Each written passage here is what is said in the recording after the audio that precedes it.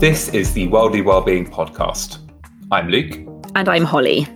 Through our website and this podcast, we're seeking to connect with what worldly well-being means, and by listening today, you're joining us. Today we're going to talk about being green. It's something that we've discussed in a few of our blogs that you can find on our website. And we're going to look at the complexities and some of the challenges there are with caring for the well-being of our world, looking out for our environment, and making changes in our own lives. So clearly this is a hugely topical issue. Climate change has been a topic of discussion for a number of years in particular, and recent protests around deforestation, around greenhouse gas emissions, around the aviation industry have all highlighted perhaps some of the major problems that we face when it comes to climate change.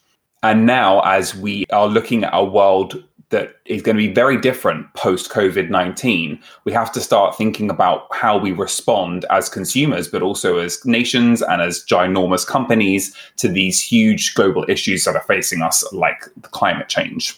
It's also really important to acknowledge that actually, as consumers, we hold a whole lot of power. As voters, we hold a whole lot of power. And part of that power is holding people to account. Only 100 investor and state-owned fossil fuel companies are responsible for about 70% of the world's historical greenhouse gas emissions. That's a huge statistic. And it might feel that actually, therefore, we can't do much in the face of that. But we've got power to challenge our government to hold those corporations to account. It's quite scary to think how out of our hands the climate crisis can seem. And it's a great reminder that it's not just about the things we do in our own lives, but actually about petitioning, about trying to make changes among these big corporations and our governments as well. But I think equally, that doesn't mean we can sit back and not make any changes, because it might seem like a drop in the ocean. But when you've got billions of drops in the ocean, that does make a change. Yes, that awareness is so important. Being mindful of the issues and starting to make decisions that move the needle towards positive change. It's awareness, and it's also acknowledging, because we need to acknowledge what is happening to the world around us and what will happen if we don't make changes. I don't know about you, Luke, but I always feel like once you acknowledge that, you have no choice but to want to be part of the change. I can't imagine really understanding what's going on and then sitting back and doing nothing.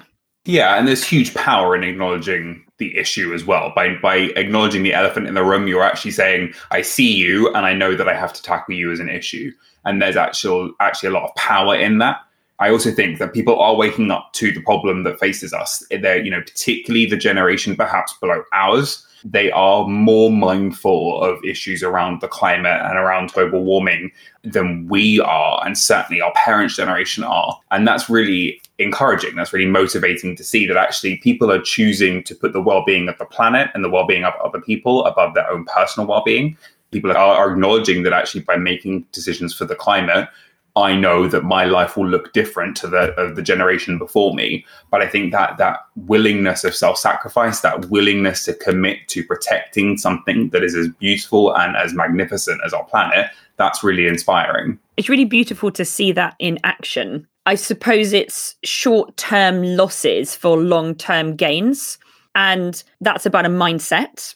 Yeah, and a mindset shift is partly what this is all about. I remember my first engagement with issues around climate change was when a neighbour of mine started recycling. And this was before the council started handing out their own recycling boxes. And you if you wanted to recycle, you had to do it yourself. And then you had to go and take it to a local recycling place for it to be treated and sorted. And a neighbour of mine started doing this. And I probably was like 13 or 14 at the time.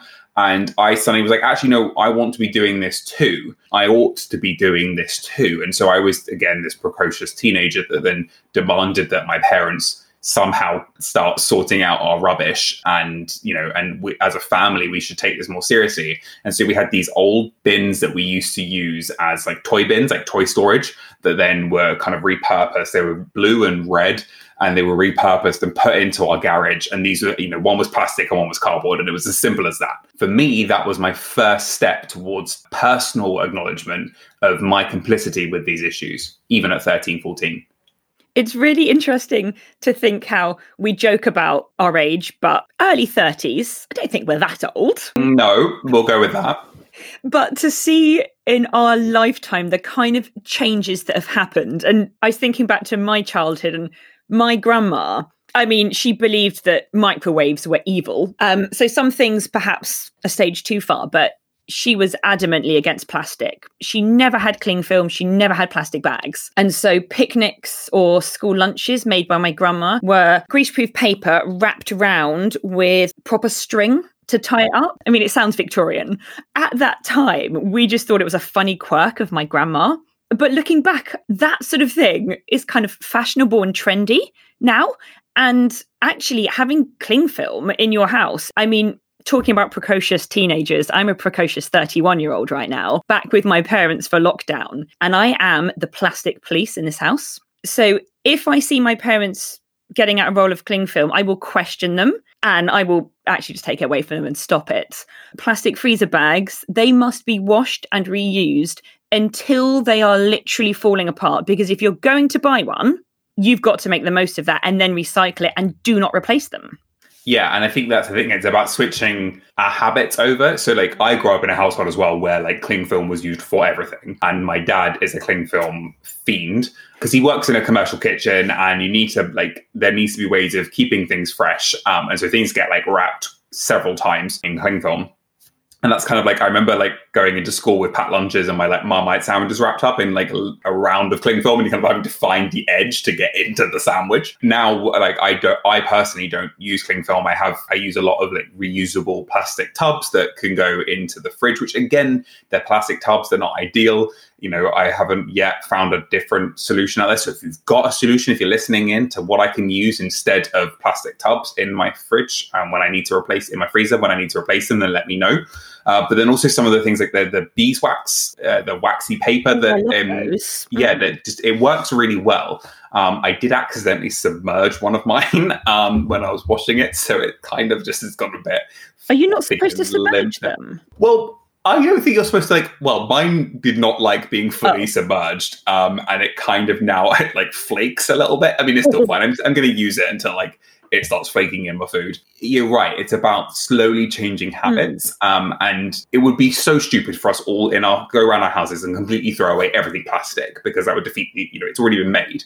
But to start thinking about, well, when that breaks or when I need to get a new whatever, when the cling film runs out, do I need to go and buy another roll of cling film, or is there an alternative that I can afford and that I can find a way of using effectively in my home? Maybe I'm a bit lame, but I find it quite fun looking into these alternatives. So I've got a very exciting little pot with 2 reusable and washable earbuds. Well, one's for makeup and one's for your ears. It sounds weird, but I kind of treasure it because I think this is such a lovely little thing and I'm going to use it as long as possible. But there's something quite exciting about finding an alternative that's aesthetically pleasing as well quite often. It's so interesting to think about straws because 5-10 years ago, I mean, I was having at least 2 or 3 straws in a drink. I didn't think about it. And now to see, it's difficult to find a plastic straw in a pub or a bar anywhere.